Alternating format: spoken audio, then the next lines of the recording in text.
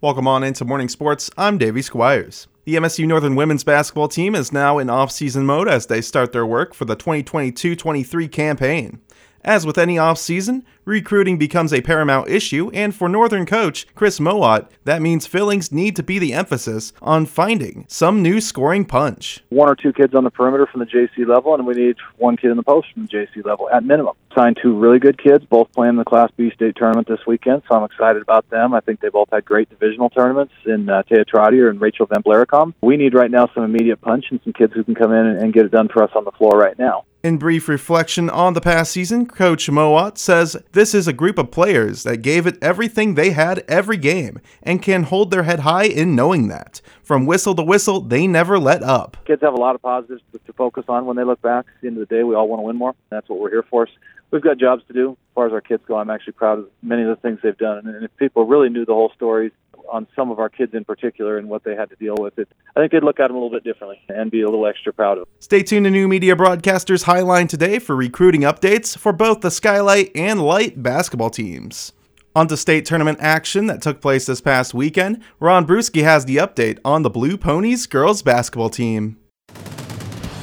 When you want to be good at something, then you put the time in to be good, and you have to handle the expectations of what being good is about. And our kids have embraced that well, and will continue to do so. The Havre girls basketball team embraced that philosophy with open arms throughout the regular season and into the postseason as the Havre girls captured their second consecutive Class A state championship basketball title, and for a second straight year, they denied Billings Central the chance to sip from the championship cup as the Ponies took the state title from Billings 37-30. The Ponies gutted this one out down the stretch with tenacious defense and clutch free throw shooting. Stolen away by Frischel. Frischel gets it to Windland. Windland dribbles in the lane, puts up a shot. She's fouled. She go to the free throw line to shoot two. Sadie Filius with the rebound. She'll be fouled. Not the one you want to put at the free throw line. Sadie Filius. The Havre girls basketball team rose to the occasion when it mattered most, avenging two losses against Billings Central and getting the win in the championship tilt. Not a whole lot of offensive possessions left for Central. What a coaching job by Coach Prasky.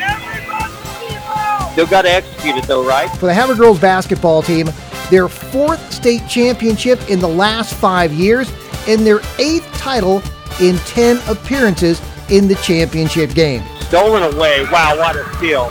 And Havre is going to win their second consecutive State A title over Billings Central.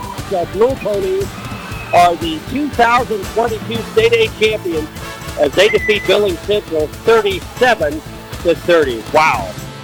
Congratulations to the Havre High School girls basketball team, the reigning and defending Class A state championship basketball team, winning their second consecutive state title.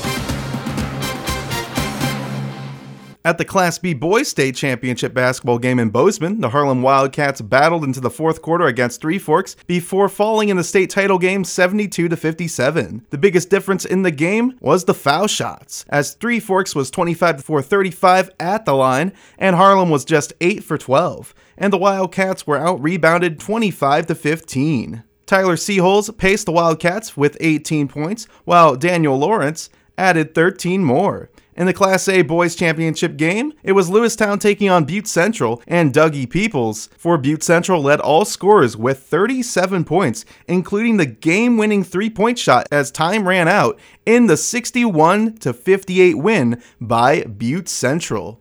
If you missed anything from this morning sports report, check out the Sports Podcast tab on HighlineToday.com. For your morning sports, I'm Davey Squires.